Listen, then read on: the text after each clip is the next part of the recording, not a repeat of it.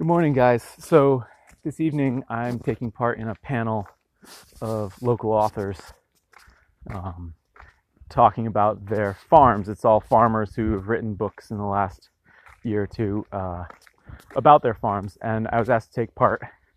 And I have 8 minutes to talk as my part of the panel. So I thought I'd practice here and talk a little bit about my farm and about the book that I wrote about it. That's published by Chelsea Green Publishing. Excuse me. So, our farm was started by Al Pirapan in 1955. And the thing that really makes it different from almost all other farms is that while it is a Christmas tree farm, the Christmas trees are coppiced. And coppicing is something that people don't often associate with something like Christmas trees. You think of it as something that you do to willow, or if you really know your stuff, something you do to hazel. And you do it in England, right? Not here. But coppicing is almost an inherently New England thing to do for conifers. And that's because, as far as I'm aware, the guy who influenced Al and who influenced much of why conifers are coppiced lived just a little way over from where our farm is in Ashfield, Massachusetts.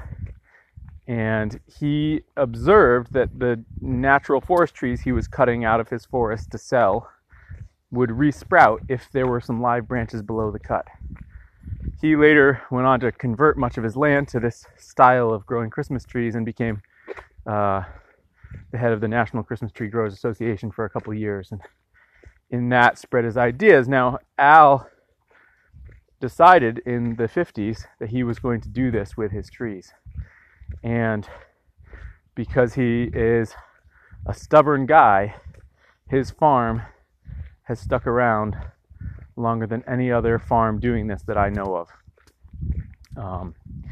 And it's an innovative way to grow Christmas trees because it cuts out many of the cost inputs required to grow Christmas trees this way, while at the same time creating a rich, stable ecosystem that makes for a more productive landscape, and certainly a landscape that can be productive even on land that is difficult to grow trees the more conventional way, or just other trees.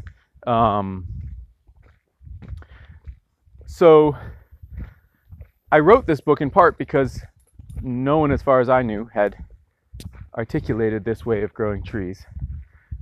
And while it sounds as simple as just cutting the trees above the stump, that's, of course, is as much an abbreviation as saying that you plant crops by putting seeds in the ground. There are all sorts of details that I observed from Al doing this for 50 years and from me doing this for 10 years that I wanted to put in this book. The other reason I wanted to write this book was our story of taking over this farm from Al embodies a lot of things that are different from what I see in farming books these days. Perhaps the most glaring is that we chose not to buy the farm. And in doing so, we bucked this story that we tell ourselves in America about how buying a farm is the first step in your journey. And for us, not only was it not the first step, it was a step we deliberately decided not to take after 6 years of not taking it in the first place. And so we lease our farm from the 3 different landowners that own the 3 houses that are on the original property. And that has been unexplored territory, to cobble together agreements from all these people who essentially, when they bought their house, bought into the idea of us continuing to maintain these trees. Our farm is also an example of the value of using structure that is impermanent, infrastructure that is impermanent, and maintaining innovative management skills that will allow us to be profitable at a small scale without having to grow. So at times when we looked into needing to build some sort of workshop, we built it on a trailer. And then when we needed some sort of storage space, we figured out how to use a giant tarp that we string each year up between some trees. And when we needed to mow a bunch of grass, an acre or two of grass, I learned how to use a scythe.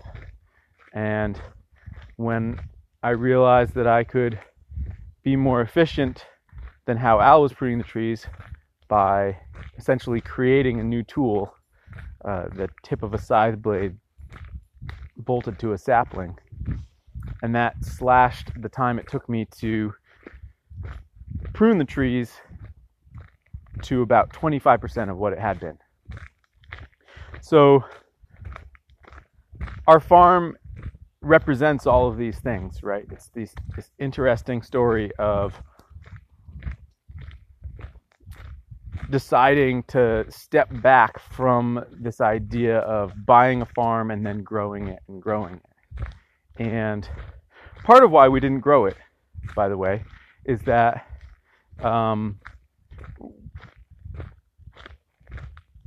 because we don't own the land, there's sort of a natural limit to how much has been planted to Christmas trees.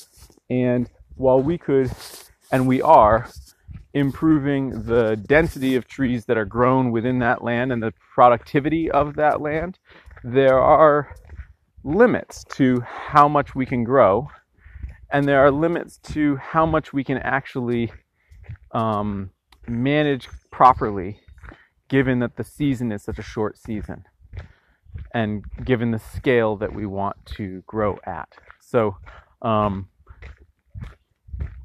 we've explored the boundaries of what it means to grow, and we've decided that it's there are some ways in which it makes sense to explore increasing productivity and other ways that it does not.